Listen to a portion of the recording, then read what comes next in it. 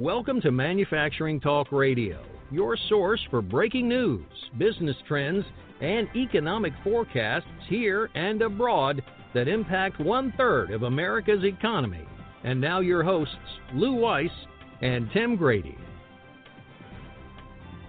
And welcome to this episode of Manufacturing Talk Radio. I'm Tim Grady. Lou Weiss is out, so I will be hosting the show today with Norbert Orr, who is the Director of Industry Surveys for Strategas Research Partners. We have Norbert on once a month to talk about the reports that he puts together for Strategas Research Partners, which manufacturers in the U.S. can participate in and get copies of those reports for free. And then we kind of talk about related topics having to do with the state of the world economy in the U.S. Norbert, welcome back to Manufacturing Talk Radio. Thank you, Tim. Always good to be with you. Good to have you. Where would you like to start today? You want to start on the global growth report or on the SLIM report, or it's up to you?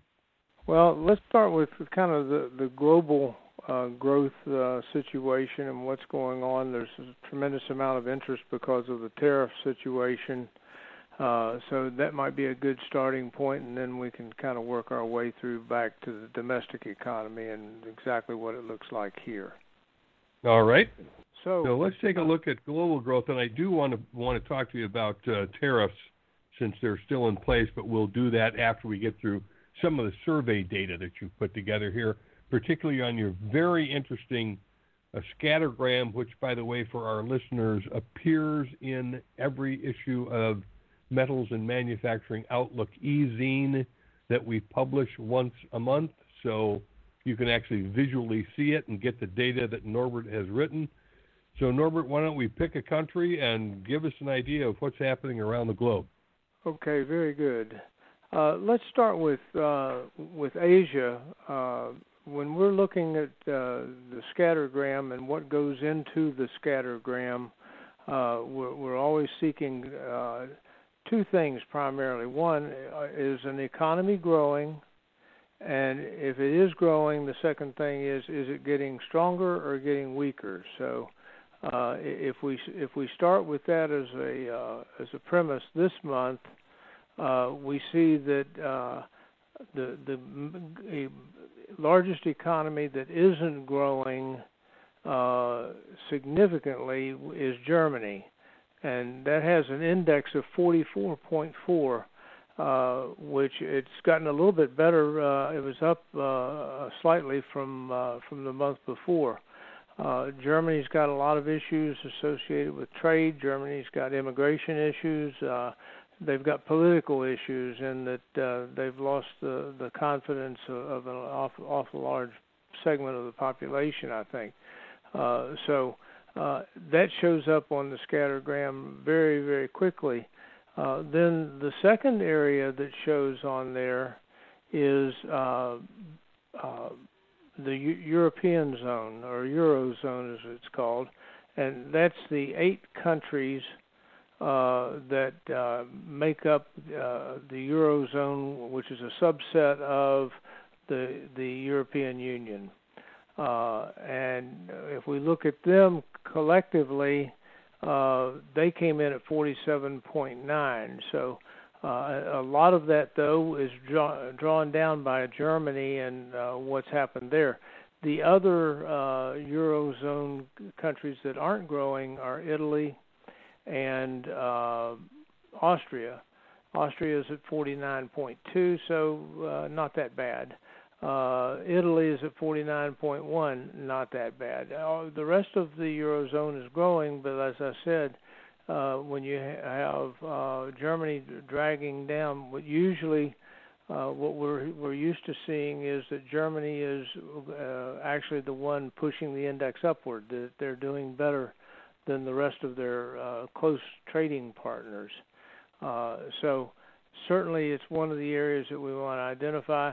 It looks like, and don't let me get into the tariff discussion completely, but it looks like the administration doesn't want to tackle. They had put a deadline on the German automakers, and it looks like they don't want to. They've said consistently that they didn't want to tackle more than one trade agreement at a time, and so it looks like that right. They're honoring that. So Certainly, Europe, and we probably need to mention the UK came in at 53.1, which is actually better than anything that we saw, with the exception of Greece. And that may be a little bit of a contradiction for Greece to be at 56.6 when everybody else is struggling, because historically they've had far more problems to work with. So the UK stands out because they came in at 53.1.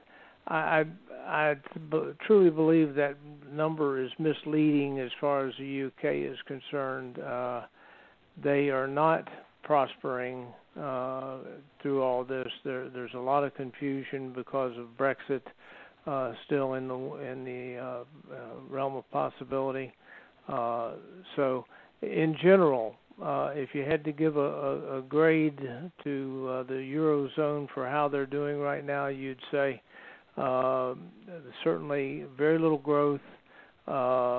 Certainly employment is an issue for a number of the countries, very high unemployment.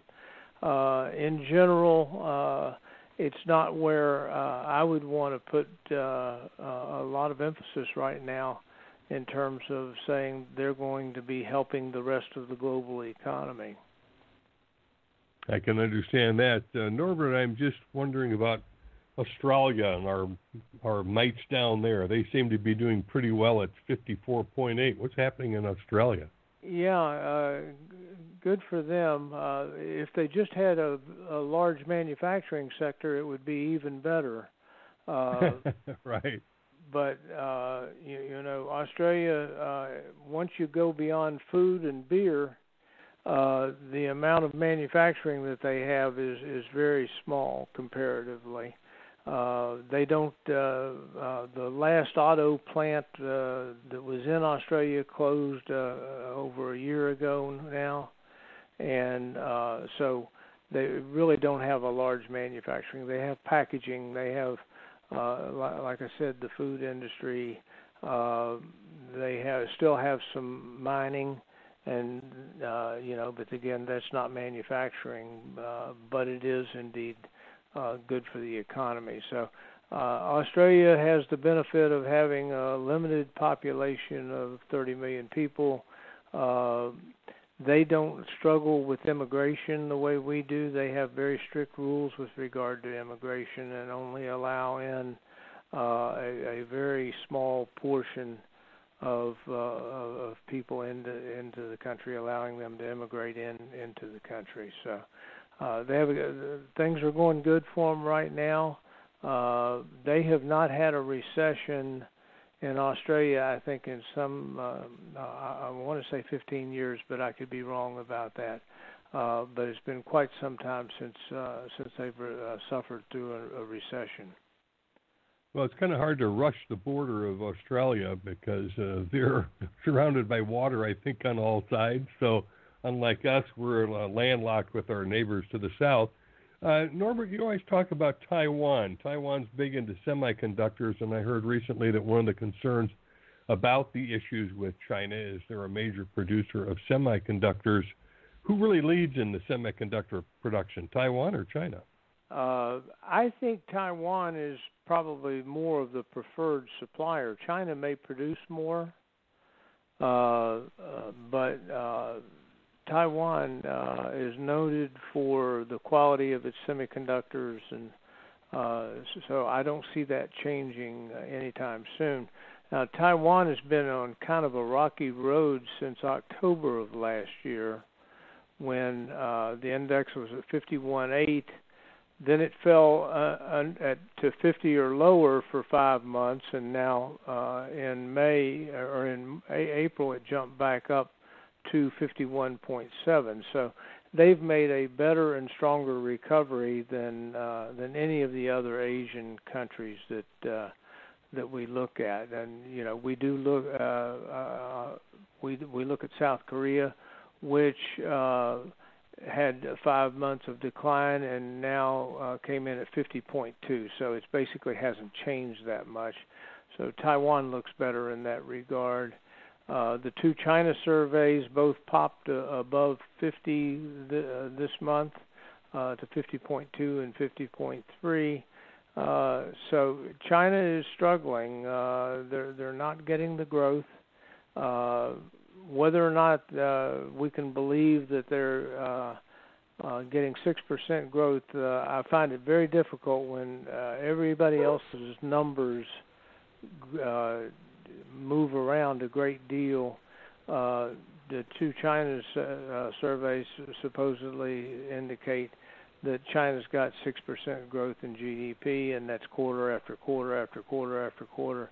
Right. So when nobody else in the world has that kind of consistent growth going for them, I just wonder how China can do it when we know certain things in China or certain industries in particular are having a tough time.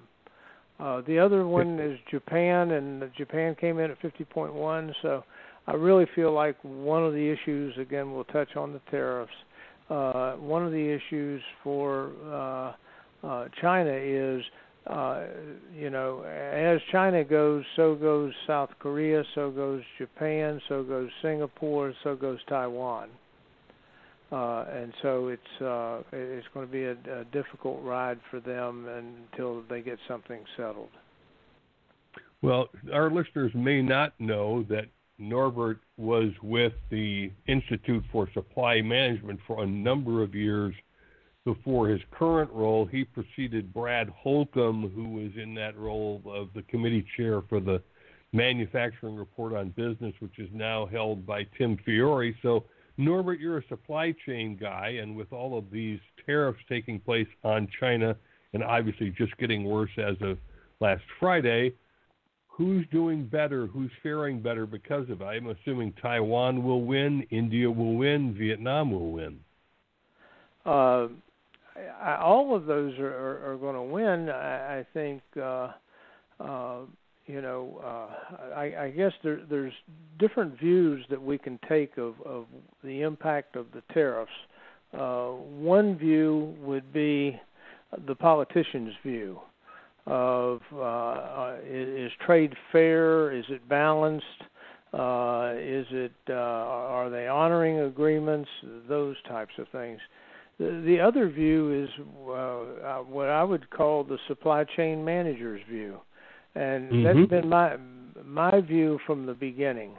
I worked in manufacturing for many years, responsible for supply chain activities, making sure that I always contend nobody ever got fired for paying a higher price for goods or services.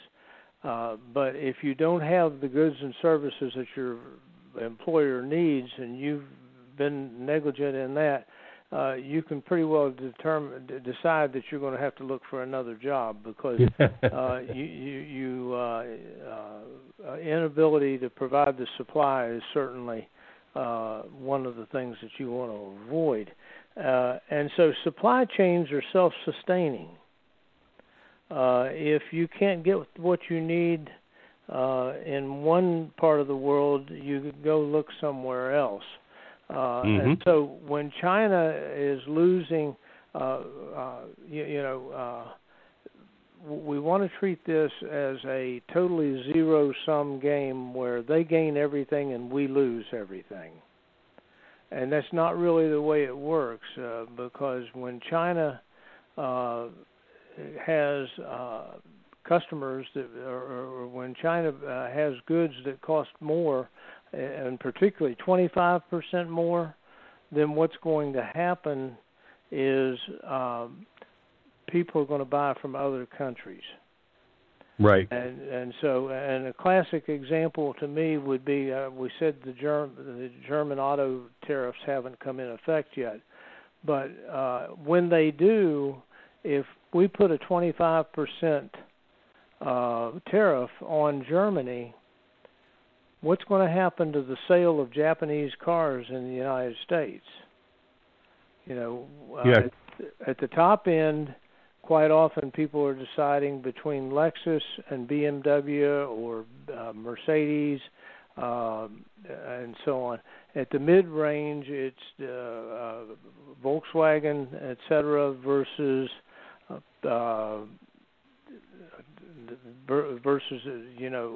Toyota or other suppliers. So people are going to change. Consumers are going to adapt, and the dealerships and so on in the U.S. are going to struggle if they represent German companies in the near term, and we'll reconfigure the supply chain if necessary to do that. So when I've heard a lot of the press say, well, when Trump puts the tariffs on, he's just hurting it because Americans are paying more. Well, the true incentive is for Americans not to pay more. Don't buy Chinese. Right. Buy somewhere else. That's right. Now, Norbert, you and I met up, it was over a year ago at an ISM conference. I think that was the 2018 version back then, and we talked about the tariffs being short-lived. As we look at it today and both look backwards and forwards, I'm guessing that Trump intends to keep these tariffs in place until China suffers from a bad nosebleed, and China isn't going to yield because they had a dispute with Russia some 100+ years ago. They stayed their ground. Russia eventually capitulated, even though China and Russia battled over the land issue for two different short-lived wars. And at the end of the day, Russia gained nothing and China held out. Is China going to do the same thing with these tariffs? I think we run the risk of that. I felt that the first thing you have to throw out, I think, in this type of a situation is logic. I would agree. Neither party is necessarily doing the logical thing. Frankly, I don't think the administration had any inkling that they wanted to get into this as deeply as they have. But the deeper they've gotten into it, the more they've realized that there's an issue. We have technology issues. This whole situation with Huawei. They are the company is supposedly run by the Communist Party.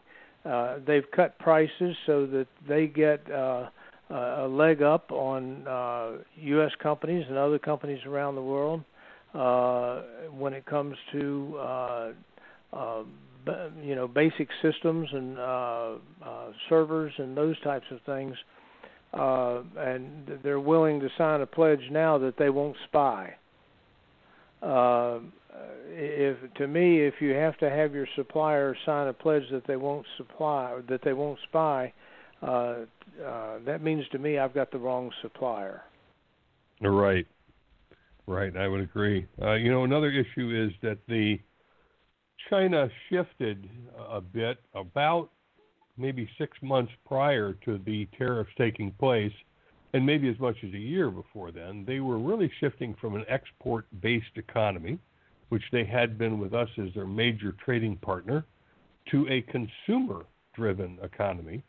Right about the time we laid on tariffs, I almost imagine China doesn't really care, because their focus is on conspicuous consumption of their own Chinese people. What do you think on that one? I think that's partly true. I see them more as the big issue here is, can China have the policies in place by 2025 that will allow them to kind of dominate global commerce? And this whole effort on the part of the administration could be the key to stopping them from reaching that, because of, as you mentioned, this consumer-based economy. But that consumer-based economy won't produce for them the levels of productivity and growth and strength that we get out of ours. Property rights are still in question. treatment, human rights are still in question. It really exposes all of the problems that China has, and there are many. But exporting has allowed them to do better than that, because people who sell coal to China, people who sell oil to China, they've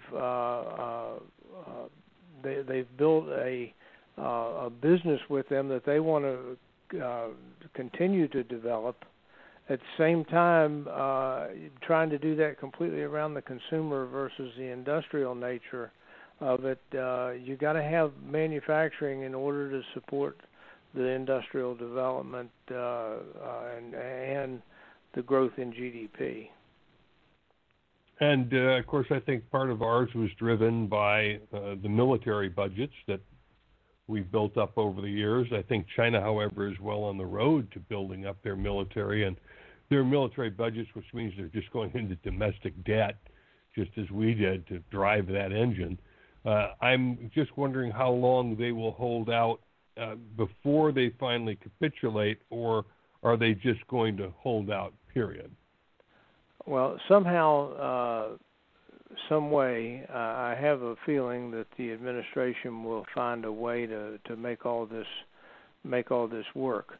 But there's some things that probably, one of the stickling issues that there's a stickler for is a number of things that we're asking for them to change Chinese law. And I think if somebody wanted us to enter into an agreement and they told us that we had to change the law of the land, I think we'd be very reluctant to do that. And so I think they're going to be very reluctant also.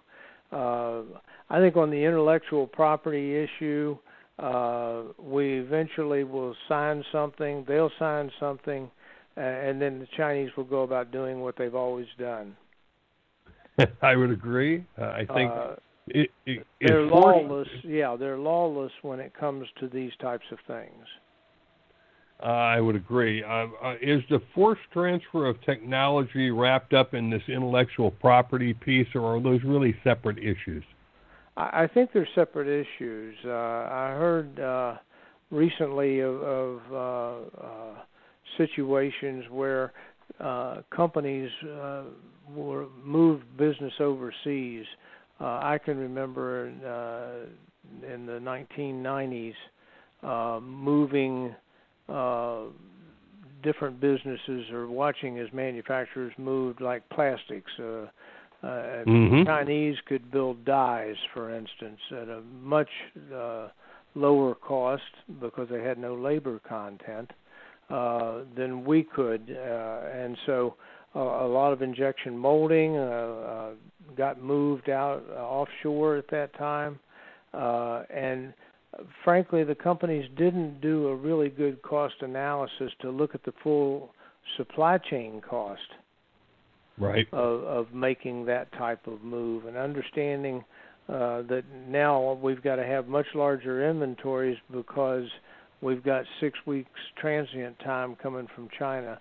And those things got looked over very honestly. I observed in a number of companies where the senior managers all wanted to make, their board of directors and their stockholders were saying, well, what are you doing in China? So they were going to do something whether it was the right thing or not. And, yeah, right. Most of them didn't bother to look to see if it was the right thing. It was just, oh, well, everybody says China's cheaper, so we're going to move volumes to China so that we can get in on cheaper, when it ultimately really wasn't. Yes, that could very well be. Norbert, so as we come back to this side of the pond and we look at the United States, which is in the longest expansion cycle since World War II, and apparently still growing strong, what does it look like going forward? If we look at the two major surveys that I follow, which is ISM Manufacturing and ISM Non-Manufacturing, manufacturing is at 52.8. That's down from 55.3, which is significant. It means things have slowed a little bit, but 52.8 is still over 5% month-over-month improvement. So not too bad from that perspective. What's more encouraging, Tim, is the non-manufacturing side, and that came in at 55.5. And non-manufacturing is 4 times larger than manufacturing in the U.S. So why do we follow manufacturing? Because manufacturing has more leading properties, whereas non-manufacturing is more coincident. And so it's not telling us about the future. It'll tell us what the temperature is outside right now. And because it's 4 times larger, it also has a bigger impact in terms of growth. And it's where the labor is. It's service businesses have a much higher percentage of labor than manufacturing businesses do. So we see that non-manufacturing really supports that. On top of all that, non-manufacturing is very slow to change. Manufacturing can change very rapidly because they've learned that they have to do that to stay in business. Non-manufacturing companies, think in terms of insurance companies, law firms, anybody where there's intense labor associated with it, those firms don't change very quickly. They don't reduce payroll very quickly. They often don't grow that quickly either, but nonetheless, they still are the center of the services sector, which really supports manufacturing. Right. And how is retail doing as we look at that, because that falls in the non-manufacturing world? In general, it seems that retail is holding up fairly well. We've got very low unemployment. We've got retailers that are very efficient and learning to compete in the world that they have today. So I think we're in pretty good shape there. Norbert, I never want to forget, and always want to remind our listeners about the SLIM survey. You do a proprietary survey of manufacturing in the first week or 10 days of a month, and then produce a report that comes out. Again, it's a proprietary report that subscribers to Strategas Research Partners are paying handsomely for, and well they should, but that manufacturers can in fact get that information by participating in the survey.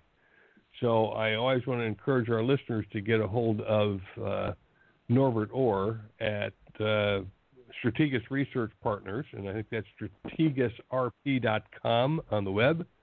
And you can look and find Norbert in there and send him an email, and the two of you can chat and find out whether or not you should be participating in that survey. The more the merrier, because it gives a more rounded approach. Norbert, is there anything that you can share from the SLIM survey, or is that data not in yet? As we speak, we're gathering the data, Tim. Okay, I figured that might be the case because we're sitting right here on the 16th. So yeah, we'll get that another time. But Norbert, I want to thank you for joining us again on Manufacturing Talk Radio. We always appreciate your insight to the purchasing managers indexes around the world, and you follow 18 of those plus some regional surveys in the U.S. and some Milwaukee survey, a Texas survey. So you're really got your thumb on it, and you've got years of experience watching the supply chain. So again, thanks for joining us on Manufacturing Talk Radio. Thank you. My pleasure. And we'll talk to you again next month. And we have been speaking with Norbert Orr, who is the Director of Industry Surveys for Strategas Research Partners.